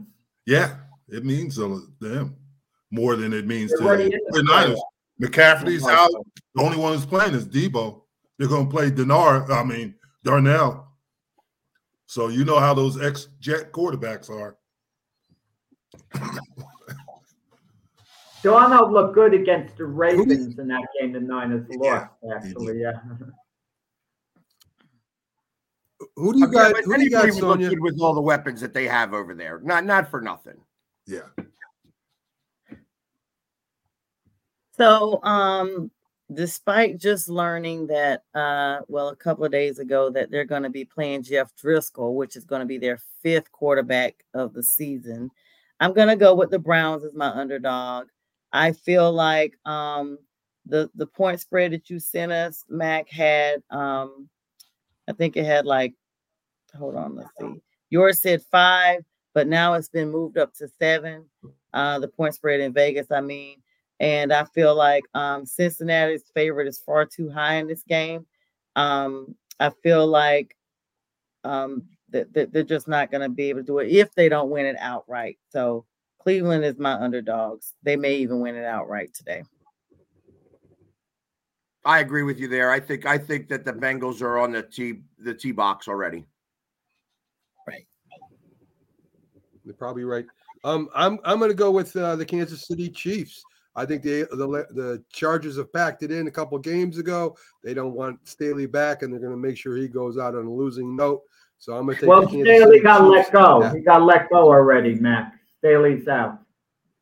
There you go. So it's worked already. So we're going to make sure that there's a reason for that. So anyway, thank you for that update. So you think the Kansas City? But I'm Chiefs still are gonna taking the lose Kansas City Chargers? Chiefs as my underdog. Plus. So you think they're going to beat the Chargers? Correct? Aren't they? Well, they're 1.5 underdog, so I'm taking a 1.5 point too. But I think Kansas City beats them. I was looking at the recent ones because they have it's 3.5 now. Yeah, it's 3.5. Okay. Yeah. Do you think? And you know what? We've been talking a lot about the offensive coordinator from Washington. That's why, as I tell Pags every week. Wait a minute, Pags. That's what I tell Pags every week. That's why I send out the email when I do the spreads, so that you guys were all on the same page. So that's why we do it the way we do it. Otherwise, we'd be going back and forth. Yeah, this isn't one that's go ahead, Pags. Sorry to interrupt you, buddy.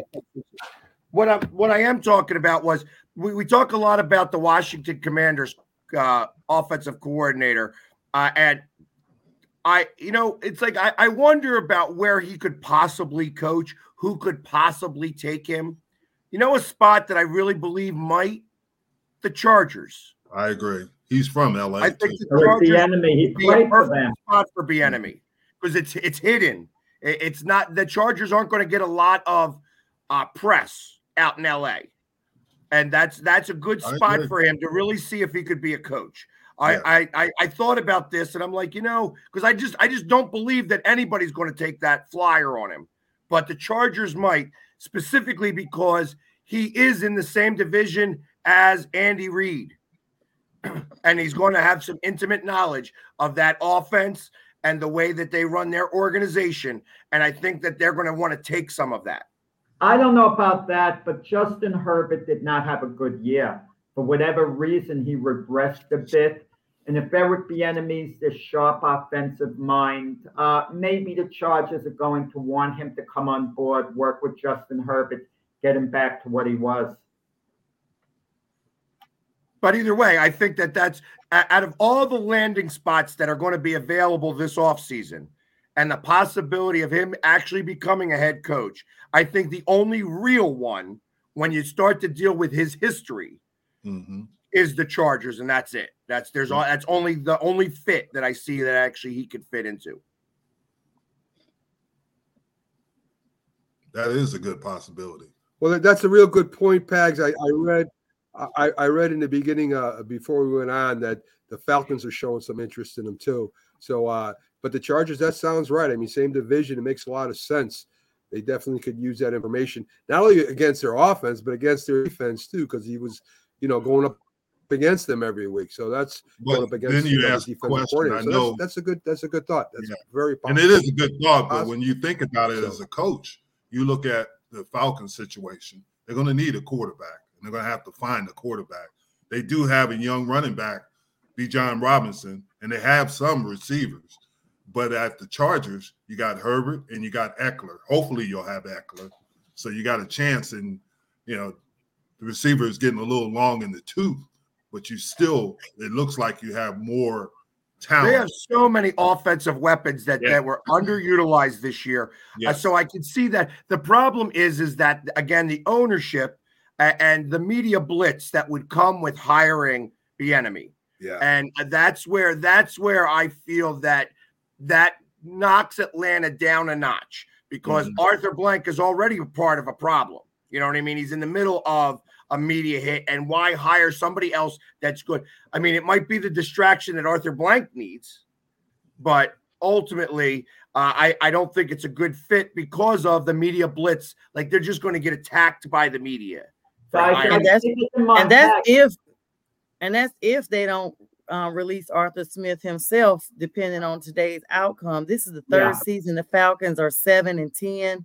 finishing in a 3 years in a row. If they're And so 7 and Arthur 10, Smith himself is Sonia. on the hot seat as of what happens today with Well, today's game with the Saints. You said it best, Sonia. Today, if the Falcons beat the Saints and the Buccaneers lose to the Panthers, Falcons win the division, Arthur Smith is going nowhere. There's no vacancy in Atlanta. So let's kind of wait one more day because that's a realistic possibility. Then the possibility of Dennis Allen might be gone, Jack.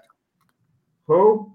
If the Saints lose today, Dennis Allen could be gone. Right. It's the whole South. The whole South may be shook up. Yep. Todd Bowles, everybody. You think about it. It's all depending on the game today. There could be all four teams could need a coach. And after they get knocked out in the first round of the playoffs, I wouldn't be surprised if they fired a quarterback. All four teams need, except for the Saints, all four teams, well, three teams need a solid quarterback. Well, Baker's decent. He's decent. So two of us, the Falcons and the Panthers, definitely need quarterback help. I'll say that. Like, we got Bryce. Eric Bieniemy helped himself. Wait, did he help himself this year? He left the Chiefs because Andy Reid in large part was doing the play calling, not Eric Bieniemy. So he went to Washington where he would be in charge of the offense to prove himself. Did he prove himself this year that he is truly head coaching material? I don't think so. I think sometimes people could prematurely leave an organization and it can hinder them.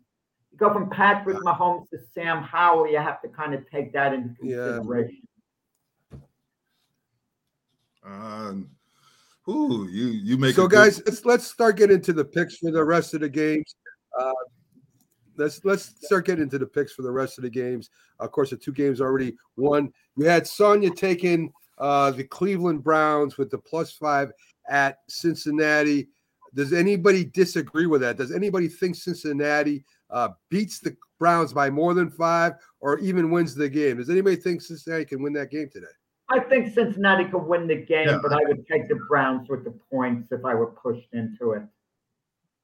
I think Cincinnati will win.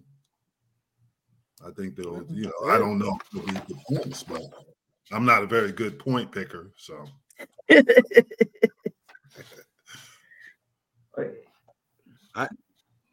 I don't think so. I think Cleveland beats up Cincinnati today. It's Detroit and Minnesota kind of split with Pags. I don't care. I don't care if it's in Las Vegas. I still think Cleveland beats Cincinnati today. So let's go with Detroit. Pags, the only one that takes Detroit today. Who knows? I mean, maybe Detroit rests its players. I'm the only one that took the Vikings. I'm the only one that took Minnesota. Well, I did not take Detroit. Sorry. Maybe Detroit wins. Maybe Detroit rests its players today. I don't know if they're going to go full speed ahead or not. We'll find out, I guess. Jacksonville at Tennessee. Nobody took that game. What do you guys think about starting with Jack? What do you think about Did he not hear my picks at all? Did I not take Jacksonville? Jack? You did take Jacksonville. Well, close game at Tennessee. I can't believe a Mike Vrabel. I wasn't paying attention. I think and there's so much at stake with the Jaguars, in this game as far as winning the division goes. They need to win this game to win the division, and it's certainly a very winnable game against the Titans. Close game. I think the Jags will get it done in a very close game. So, Sonia, is Trevor Lawrence playing today? It was supposed to be questionable. Like they said, game time decision. So I guess I'd have to look right now because it was still there ain't no up in chance the air. he sits out. He's got a chance to win the division. If they lose, they're out. He's playing. Yeah, they haven't updated yet. It's still questionable. But I'm pretty sure he's going to play. As of an hour ago. I would. Yeah. Like their team, their playoff is on the line.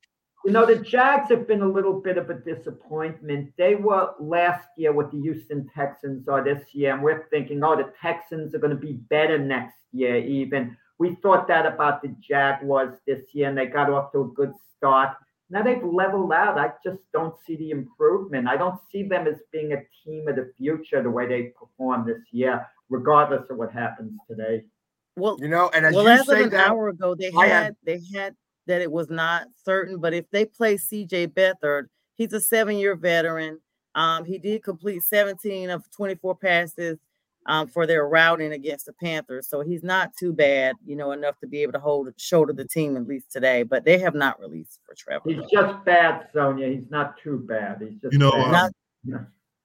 regardless, that's a situation to look at. People say, oh, they'll never fire Mike Vrabel, but Carthon's there now. Rand came in from the 49ers. And there's been rumors that Vrabel is hard to deal with as a head coach. And it wouldn't shock me because Tennessee does some unusual things. Vrabel's on the hot seat for Black Monday. He's on the what? He's on the hot seat for tomorrow. Yeah. But Vrabel will get a head coaching job somewhere next season. Really? Yeah. Yeah, he has won the championship, but how many times has he been to? When you have he's a good coach. But is he as a coach? You look at guys like Andy Reid, Belichick, guys like that. Yes, even Pete Carroll. Yeah, they'll get other jobs if they don't have their jobs. And I'm not saying they're going to get fired, but is Vrabel in that category? Well, no, I mean, he hasn't been quite as accomplished, but he's had success at Tennessee. Is that because of Derrick Henry at his peak? Well, it's how he's used Derrick Henry. I mean, it's more Derrick Henry, Ryan Tannehill. He never had a franchise quarterback at Tennessee. Derrick Henry is getting older. Yeah. Wait, Jim. Every head coach is good because of their key players. Anyway, let's push on. The Jets are at New England. Snow like. All right, Jets are at New England. Me and Sonia took New England. Does anybody here think the Jets are going to win this game today? Yeah, I think the Jets will squeeze it out like 16-13, that type of game. Let's keep in mind, I know Belichick knows how to handle the Jets quarterback position. A guy like Trevor Siemian, he should have success with. But if the Jet defense shows up, and I would think they would show up today, I mean, the New England offense with Zappy, they're not going to do much, either. Low-scoring game. I think the Jets win by a field goal. Well, you got to remember, the most inspirational player is going to be. So the Jets have got the most inspirational player in Aaron Rodgers, but he's not going to help them because it's in New England. Yeah, he's an online clergy too. That's true. Guys, you want to win that game badly if you're a Jet Patriot fan. Your pick is on the line. Where are you going to pick in the draft? That is true, but I think New England's still going to win. Oh my God! Here he goes to the picks. Belichick let's talk Atlanta, New Orleans. If Belichick loses today, he's tied for the losingest coach as well, and he's not going to go out like that. All them stats don't mean nothing. Atlanta at New Orleans. Who you guys got? Nobody picked it as far as their favorites or underdogs. What are you talking? Did you write down any of my picks? Tags if I missed it again. I got New Orleans winning that. What do you got, Jack? I kind of regret I didn't take the Saints as one of my picks because I think they'll win by a couple of touchdowns today. Something I don't trust the Falcons for anything this year. They've been really dysfunctional. And Derek Carr, I'm not a fan of his, but when he does show up, with their weapons, with Kamara, Olive, they'll get it done in New Orleans today with all that's at stake because if Tampa Bay stumbles, they know the division's on the line. And for the Falcons, too, what an intriguing game. The scoreboard watch. The winner of that game wins the division if the Buccaneers stumble. I think the Falcons can. Jim, who would you got? I know you like picking the Atlanta Falcons all year, and you lost most of your picks with Atlanta. So are you going to run with Atlanta again today? No, I'm going with New Orleans. It's in New Orleans. All right. Yes, it is. Yes, it is. And Pags, who you got? As one of my picks, I chose the Saints. As I'll repeat my picks again, just so that you have them written down, because you keep telling me, I had the Saints, the Jaguars, and the Buccaneers.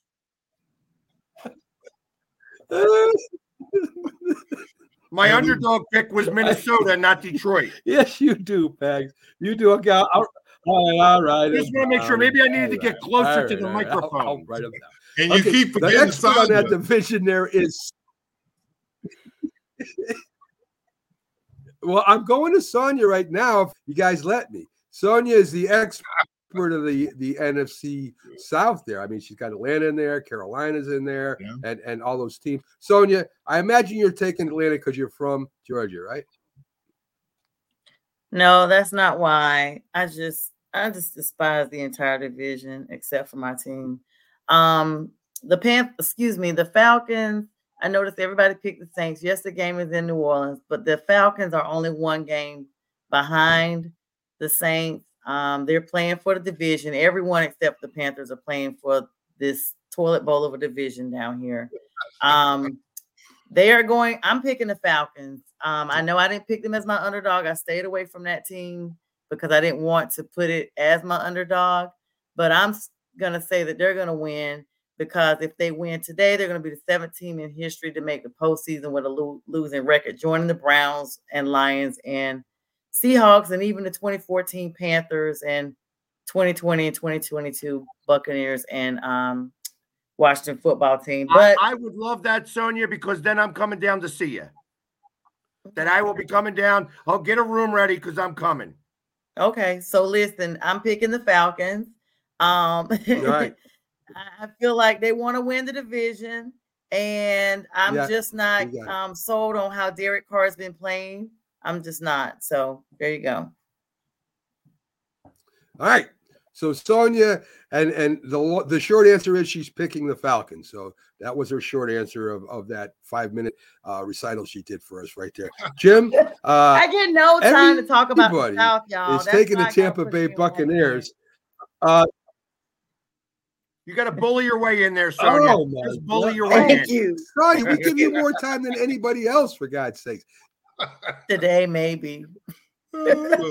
See, they don't even listen to what I got to say anymore. Everybody's taking. Guy, you just talking, he just doesn't hear me.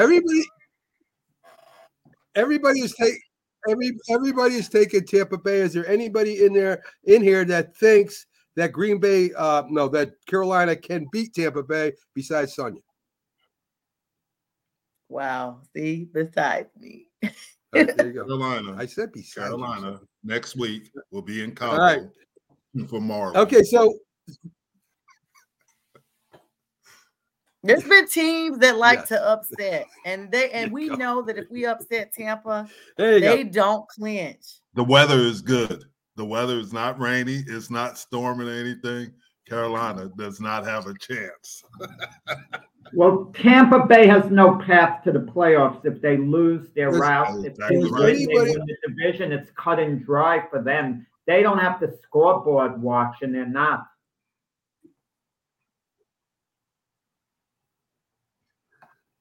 Thanks. And Baker's got like a sore rib. Anybody have? Oh my God! Does anybody have Green Bay beating Chicago?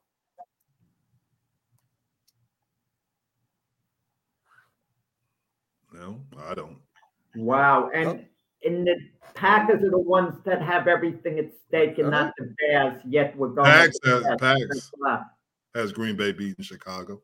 ESPN says 77% too, 72% that Green Bay would win. Well, then I guarantee you Chicago.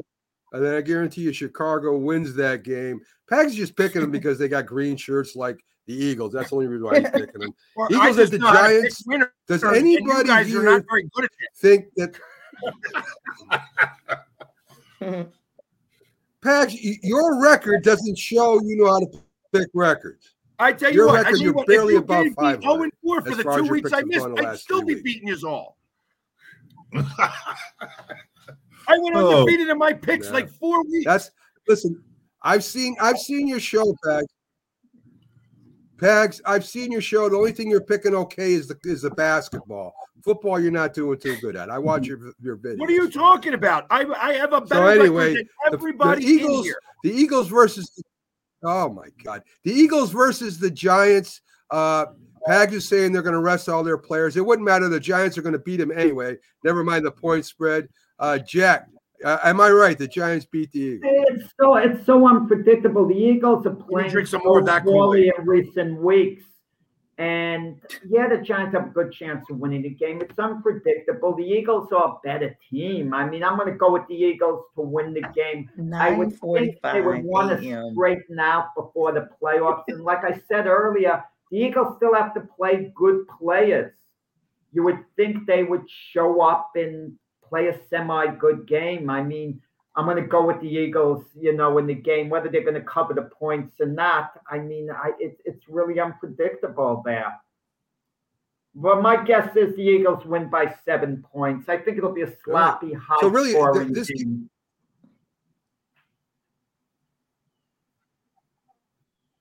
Well, this really doesn't affect the Giants or Eagles playoff positions. Let's talk about a couple of games here that does really affect the playoff positions. Hey, guys, I'm sorry. I got to roll. You got Seattle, Arizona. Seattle. Okay. See you guys. All right, Pags. Thanks for coming in. Philly Sports Guy, everybody. Have a good one, Pags. All right. Always enter. Trying to give Sonia advice on how to get. Don't listen to the Philly Sports Guy. That's why Jim yells at him. Anyway, let's go to a couple games that really mean something. I got Seattle -3 over Arizona. Seattle's got to win this game to even have a chance to get in. I think Arizona looked really good last week against the Philadelphia Eagles, but division game, Seattle wants it or needs it more. What do you think, Jim? Does that really matter? Who needs it more at the end of the season? I don't think that matters really that much, does it? Really, honestly, it does matter. That doesn't mean you're going to win, but I think Seattle can beat them. Arizona's getting better at the end of the year, believe it or not. And everybody says what, but I think Arizona's getting better. They play at home. Having a healthy Kyler Murray has helped them. But I'm going to go with Seattle. And think of the enthusiasm that Kyler Murray has being out most of the year. Now he can play again. He has just one more game left. He's probably psyched for this game. He wants to finish it strong. He's going to be motivated. It means a lot for him. Seahawks are 8-8. They need this game to have a winning record on the year. They've been a big disappointment to me with their personnel and the way they drafted. I really thought they would be better, and big disappointment. And I kind of wonder, we talk about quarterbacks. Is Geno Smith or Drew Lock going to be their man next year? They're going to try to work something out some way, somehow. Maybe even Jim's guy, Kirk Cousins, could be a signing. But here's the thing, and I mentioned this on Shania and Mac's show. Do you realize that in Allen's, the Microsoft guy, when he put in his will, he said in 2025 they got to sell the team. Yes, it was in his will. Wow. Running it. So this next year is a big year for the Seahawks. Trust me. Look at it. So the owner, when he died, that was in his will. That's why everybody's looking at that team different. Mm-hmm. I didn't know that, Jim. Unusual situation. That's true. So that's weird. Of course, I know you haven't seen the will. I wonder what they would have to. Is there a minimum price they sell it for? Can the family go in and buy it? I mean, do they have first? The family could find a way to circumvent it and buy it. I'm sure somebody could, but I'm just telling you, it was noted because he owned the Portland Trailblazers before, and he sold the Portland. They've sold the Portland Trailblazers. The next on the list is the Seattle Seahawks, and I'm just telling you, watch 2025. Wow, that's strange. That's very strange. Sonia, who do you got? You got Seattle or do you got Arizona win this game? No, I have Arizona. Excuse me. Because I feel like even though I don't have anything to play for, I'm kind of literally a combination of what Jim and Jack said. Like they literally both said everything I was going to say about I'm not too cognizant on, not too confident with Geno Smith or Locke, just the way they've been playing. The fact that Kyler Murray is hyped up, he's healthy now, he's doing better. He seems to be more pleased with the team. We've seen him when he was less pleased. And it's just something about teams that don't have anything to play for. It's kind of like they want to go out with the final curtain call with a bang, and there's no bigger bang to know that you kind of put that big block there to kind of help Seattle get right on out the way, because that NFC race is pretty tight. Like there's a lot of teams that have the same record that are all trying to get in for the NFC. So, yeah. No, we talked about teams needing a quarterback, and we talk about the Bears having the #1 overall pick. And there's also talk of the Bears maybe trading that pick for quantity, a bunch of picks elsewhere. So there might be some team we're not thinking of that's going to jump up and give the Bears a very attractive package. It could be a team like the Vikings, for all we know, or the Patriots. It's not the well, the Patriots are going to be picking high as is. They won't have to do that. But another team, if they traded a couple, they won't have to give us much capital. Yeah, perhaps if they want to get. So I don't know. We'll worry about the draft. We'll worry about the draft as we get closer to the draft. Let's take a second. We talked before the show I recently watched the Barry Sanders special. There, the movie that's on that I checked out on, I think it was Netflix, if I'm not mistaken. Yes, it was. On, but it was very special running back. Jim played against him. Yes. Okay, Prime Video. Okay, and Jim did play against them, and they showed a clip of Jim playing defensive end, which is always exciting for me to watch. And even though they did run the ball away from Jim that whole game, it looked like, I mean, he did try to get a hit on Barry Sanders when he was almost down, as Jim was known for playing in the NFL. Yes, he's very known for that. But I was a victim of Barry Sanders. He didn't get him, Barry. Like every other NFL player. I don't blame Jim. I give Jim a pass. Jim's strength was as a pass rusher. He wasn't nearly as good against the run. I give Jim a pass. He wasn't there to tackle Barry Sanders in the run. He was there to get the quarterback. But if you looked at the video, every player in the NFL, if you played in that era and played against Barry Sanders, you're on his highlight film. So I have no problem with that. That's now, if it was Joe Morris, I don't know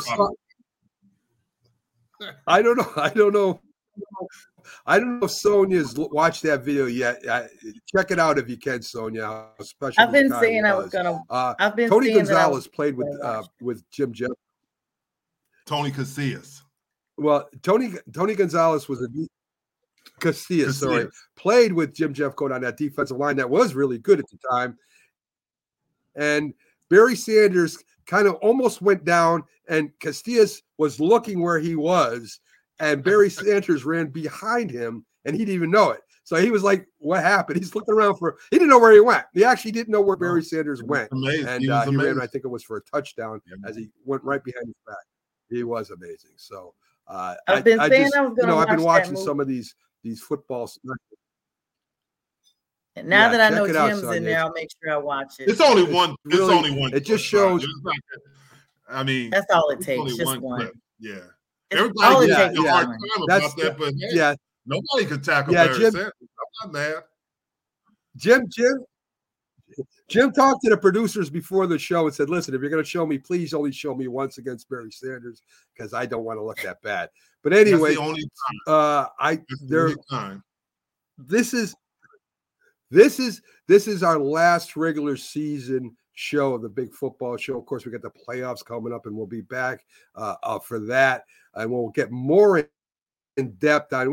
We overview everything. We'll be getting more in depth on the games and the teams themselves as the games, of course, get fewer and fewer. Thanks for all the comments. Thanks for everybody being here. Thanks for Keith Angle, Jamie Payet. That's his real name, Pags, the Philly sports guy. And before we push on, there are 3 more new shows coming on Sunday here. We do have The Drive, which is a new football show with Gene, the NFL genius. He'll be coming on at 11. We also got The Man Cave coming on tonight.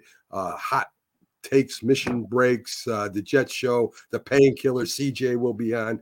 After that, I have no idea where he gets the names for these shows and his nickname. I don't know. But anyway, thanks for joining us today. Enjoy this last week. 18 this is the last time you get to see some of the fans will get to see their teams play. And as always, I hope your team wins. So have a good one, folks. Take care.